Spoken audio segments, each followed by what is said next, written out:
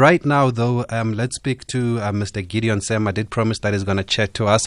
Mr. Sam is the outgoing president of SASCOC. They had an AGM this evening, and he joins us on the line just to give us some insight into what came out of the AGM and what they make of what was said. Mr. Sam, good evening, sir. Thank you very much for speaking to us here on SAFM. Thank you very much, Fabrice, and thank you to your listeners. Niyaphila God. Siphilile lakonit. Siphilile kunjani kuni? Hayi nathi siyazama siyaqhuba asimanga. If you stop, they will run you over. Don't stop. Definitely. Keep going. Mr. Sam, I would think it was your final address before stepping down. If so, how would you describe it? Well, look, it was well received. You know, if you get a standing ovation, even if whatever I said was good or bad. But in the end, you know, gave me a standing ovation. So thank you very much for what I've done for sport. So, well, I guess it was good in their views or in their own way of looking at what has been happening over the past two quadrennials. So yes, I'm quite comfortable. I can walk away with my head held high. And was it emotional for you, having spent so many years and invested so much of yourself? No. Mine is, you know, when you're a mix of a Xhosa and a Zulu, there are no emotions. Have you ever heard of a Xhosa Zulu and no emotions? No. No emotions in those guys. Otherwise, Shaka Zulu will kill them. No emotions. Okay. And are you happy with what you achieved over the years in your role? Look, the first two quadrennials, let's be honest, from the disaster in Beijing with one London medal up to Rio went very well. I mean, I had the universities on board, and you know, everybody was contributed. I think our wheels started coming off after the elections of 2016 because we were in camps. Those camps continued in the board, you know, and it was not so good. And then we had the problems with the CFO, the CEO, and the general manager. It all just made the team a little bit wobbly. I was about to ask you about the highlights. I would think the London Olympics up there with the best, but which would be some of your highlights in your tenure, sir? No, you definitely Rio. You know, Rio, we came closer to what we wanted to be. Because that's where we said we can get 10 medals, and we got the 10 medals. In London, we said we'll probably get 12, and we left 6 on the park and came back with 6. So, no, I think Rio was quite a good run for us. And having achieved that, you know, and beginning to see how the South African athletes are shaping up, you know, was a good thing. Many of them, of course, up to today are still complaining about criteria being too tough. But look, we have to agree in this country where we want to draw the line. Is it mediocrity, or are we really want to be up there with the best? Just think about this. So about 5.5 million people in New Zealand, come back with 18 million, 56 million people in South Africa, and we come back with 10 million. That to me doesn't gel right. Something we need to do that will get us there. And I think it's coming. If you look at what we are producing in triathlon, what we're producing in rowing, that's where we were always lacking, because we're dependent on swimming and on athletics. We need to add another couple of federations like triathlon, cycling. All of them must come to the party, and you will always be around 15 to 16 medals per Olympic competition. And what was key to the turnaround? You mentioned that Beijing was a disappointment. I think Kgotso Mokoena, if I remember correctly, the only one with a medal. London was 6, and then there was consistency. Rio was 10. What led to that? Now look, we tightened up on the criteria. It was tough for South African parents and athletes to accept that. You know, they felt that, look, the Olympics is for people to go and compete. I'm not so sure. I still stand very strong that you must be competitive at the Olympics. You know, if you take a team, a rugby team or a soccer team or a hockey team, and you know they are end up number 12 or so on, you ask yourself, so was that the right competition for them? Others will argue, especially those federations. Those of you who listened on Saturday at the AGM, you know, they're arguing that, no, why can't we go? If our international federations say we are good enough to come, but you must understand the international federations will always want the numbers. You know, they don't really would worry about what is the criteria that was used in that particular country. So you'll see that a country like Nigeria with 160 million people go to Rio and they come back without a medal. Look, then you really need to ask yourself, what are we doing in Africa? So if you don't want to push up the criteria and make it really competitive for our athletes to go there, they've got nothing to chase for. It's all that, look, there is that back door that we can use to get into the Olympics. So I don't know. I'm leaving the sports movement still convinced you have to toughen up the criteria. Ed, what kind of a state then do you leave SASCOC in? Well, look, financially we're in bad shape. Look, nobody will deny that. I don't want to compare us with other institutions in South Africa, but we're also looking for a bailout. I tell you, we're in bad shape. And I'll tell you why. Precisely because, you know, our funding model from the lotto changed a bit. Yeah, drastically. So what it means is that from probably 80 million to about 8 million so far. They'll probably put more in, but so far that's what we've got. And then, of course, we suffered a real setback in terms of our shareholding in Phumelela, the authorizing people. Because at one stage our shares were worth about 18 million. It's now hovering around 24, you know, that's a huge setback for us. And so then we have this inquiry, the outcome saying this and this must be done, governance here and governance there. And everybody hanging on to that and saying that let us have a situation where we sort these things out. The minister believes the pace is too slow. We believe that we're coming on all right, and that's why on the 28th of March next year we'll have the elections. So we believe that we're coming because, remember, we belong to the Olympic Committee and we have to, from time to time, consult as to are we doing the right thing, because we don't want this country to be sidelined by the Olympic Committee, nor the International Paralympic Committee, nor the CGF, or even ANOCA on the African continent. So we take the steps.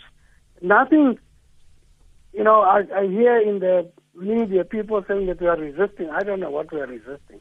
We are, from the time of former Minister Thokozile Xasa. We've been working with her. Went to her and said that this can work, that cannot work. She agreed. So we're going on nicely and getting to where we want to be. So come end of March, everything will be in place. So I'm not so sure why people say we are resisting. There's nothing to resist here. We're all South Africans.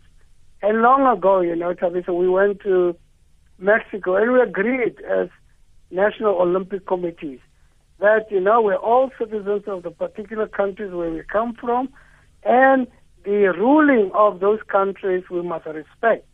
But at some point they need to look at what we're doing and how we're doing it and work with us side by side without, you know, pulling the plug on us. So I'm honest by saying that now financially we are not in good shape, and whether after the March elections the sponsors will say, yeah, everything is in place, I'm not so sure whether that is going to happen.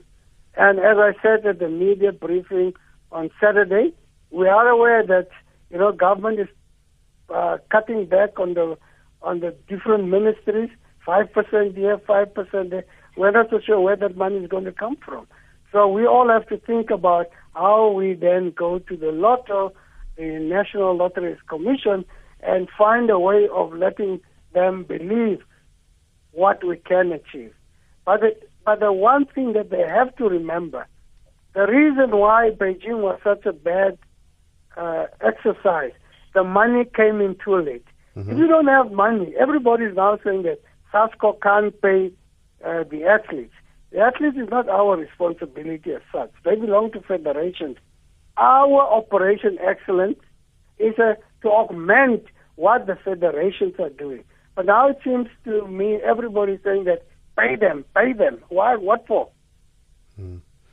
You mentioned the Zulman report. It's been a major sore point for everybody. The minister highlighted it in his address. Do you think the minister was fair in his address on Saturday? Some say he was hard-hitting. It was a strong address. And also taking into consideration, just like football, that the IOC doesn't really want interference. No, I think he was within his means, I mean, that's what he said. He said, look, I don't want you to think that I want to interfere. He knows what it means to interfere in the affairs of the Olympic Committee. As far as I'm concerned, he was on track. He was just saying that, guys, can we get over this line so that all of us can move forward, go and find the money, fund our athletes. So I just feel that he was on track. What he was doing was fine. I don't have a problem with that. We've never resisted anything from government side. We've worked from the days of the late Steve Tshwete with all the ministers. You remember how we went through 2000 with Minister Ngonde Balfour, where he said, guys, we've got too many structures here, let's have one structure, and that's how we got to SASCO, So we've never resisted our ministries in sport. For those who've just joined us, we are speaking to the outgoing president at SASCOC, Mr. Gideon Sem, just to get just a view on the kind of state he leaves the organization in and how he looks back at his time. There was also an AGM on Saturday, which we are also talking about. And also, Mr. Sem, he called on SASCOC, obviously, to implement the recommendations. And before we get more into that, I know some have been implemented. Which ones have been implemented? Remember, there was this whole thing of governance. I'm of the view that for us to have kept the doors open, paid our staff every month ever since, those issues have been dealt with. The issues that led to the dismissal of our 3 senior officials, that is in the hands of the Hawks now. There's nothing that was swept under the carpet by the SASCO board. We dealt with those issues. We are now in CCMA with those very dismissed staff. And we're dealing with those issues. What is, of course, a negative for us is that it is costing us a lot of money. What we had to do is to either say we are not going to challenge them with the CCMA and pay them the ridiculous amounts that they were asking us. One was asking for 45 million, the other one 25 million, and I think the other one 17 million. Now, where on earth were we going to get that kind of money? So we had to go in there and say we're going to defend this. We're going to talk about this this issue. So people can have their views about it and say that you're stupid, you should not have gone to court about it. But remember, we were dealing with allegations within the organization. And these are the issues that we dealt with. Now, those issues have been dealt with. Then we had matters about who elects a president at SASCO. We were very clear on that when we spoke to former Minister Carter that no. It can't be outsiders independents selecting or electing as a president. That is the work of the General Assembly. We agreed on that. Then it was, if you are elected as a board member, you must then stand down from your federation. Then we said, no, in the end, after 2 quadrennials, you'll have a board meeting of independence. That's not going to be representative of the sports movement. Then the third one was that independence. We said, yes, we saw it in cricket, it's working, so we don't have a problem with when the election has been completed. You look at what the board looks like. If you don't have a lawyer there, then they said that maybe you need to bring in an independent lawyer and so on. Then there was a fourth one that the president must be full-term. Then we said, then you are going to have a fight. because the CEO is the person that should be full-time. Now, if you have a president who's also full-time, then you're always going to have conflict. So we believe that there's no need for a president to be full-time when you have got a CEO. Then you must then cut out CEO and CFO and just have managers, low-level managers to deal with this issue. So that's those things we have dealt with. What is outstanding, of course, is that, the minister feels that, no. Let us not delay the elections after, as it normally happens, after the Paralympics, and then you have the election. He says, can't we bring it forward so that we try and get a board that works together? Let's just hold that thought and continue after this break. Leading sport stories of the day on SAFM. Okay, we're wrapping up our conversation with the outgoing president at SASCOC, Mr. Gideon Sem. He was just telling us before the break that they're obviously moving forward the elections to before the Olympics, and they've agreed to that. Does it mean, Mr. Sem, we have to amend your constitution for that to happen? Yes, it's now there's a subcommittee working on what those amendments must be. We passed them through the IOC and the IPC, and I'm convinced they will have no objection to that. And then we go forward. Those amendments that we have to make will then be tabled. We have set some dates where these amendments will be tabled because that AGM has now been adjourned to the new date, so that we just carry on with that AGM without having to go backwards and forwards. And then there's also the funding that you're waiting for from the National Lottery. Does it also depend now on these recommendations, and how hopeful are you that you'll get that funding? Look, it's for the country to decide. Thabiso, we have to be fair to the athletes. You can't have a group of federations, national federations, with very little finances, trying to put together a team to meet the criteria set by SASCOC. If the money is not forthcoming, then we must know that Tokyo is going to be a disaster. And that's why I'm saying that if March can be the line that we draw in the sand and say it's done and dusted, hopefully then everybody's going to jump, even the sponsors who are still keeping a distance, will then come forward and say, guys, here's the money. But I tell you, it's a bit late. If by now you don't have the money in place to prepare for the Olympics, you're late. Look, I went out to Tokyo to look for where are we going to camp, which city can we work with. And, when we arrived at the university where the swimming pool is for our swimmers, they said that's been taken by China 3 years ago. Oh. 3 years ago. Because they had the money. Give yourself that, if we are in March, April, they're still waiting for, no, the budgets have not been sorted out. Now, then you're going to have problems. Let's accept it. 57 million is the figure that's been bandied about that you that you are hoping for from the National Lottery. How will it be distributed? Well, it's 37 million for able-bodied. That's the Olympics. Yes. And then Paralympics is about, because it's a smaller team, it's about 17 million. And then the other 3 million? Look, it must be 37 plus 17. That's 37 plus. Okay, that should be about 54. And then finally, Mr. Sem, I believe there was another motion passed on the selection criteria that you spoke about earlier on, and it succeeded. Is that correct? And if so, does it mean that those who qualify through the local route can go then to the games? Not really. I mean, what we agreed on is that in principle, those federations affected by the criteria and who believe that together with their international federations, they can approach our high-performance commissions and sit down with them and say, look, in terms of the criteria, because if you go to the criteria, it never said we are going to discard Africa qualification, but it set conditions. It said, for instance, you should be in the top 3 or top 2, depending on which sport you are in. Because remember, there are countries where you'll probably only be 5 competing in that competition. Now, that's not, for us, that doesn't mean that's a good criteria to go through.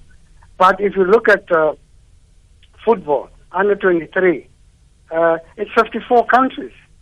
So they will go back and they will talk to the High Performance Commission and then come with what does the International Federation say on A, B, C, and D. So there's still work to be done. Okay. No, great. Thank you, Mr. Sam, for finding the time to speak to us. We really appreciate it, and we'll wish you all the best going forward. So when is your last day in office? Well, we close offices on the 14th of December. Okay. That's it. No, we'll come there for the farewell party. And there's no farewell party. There's no money.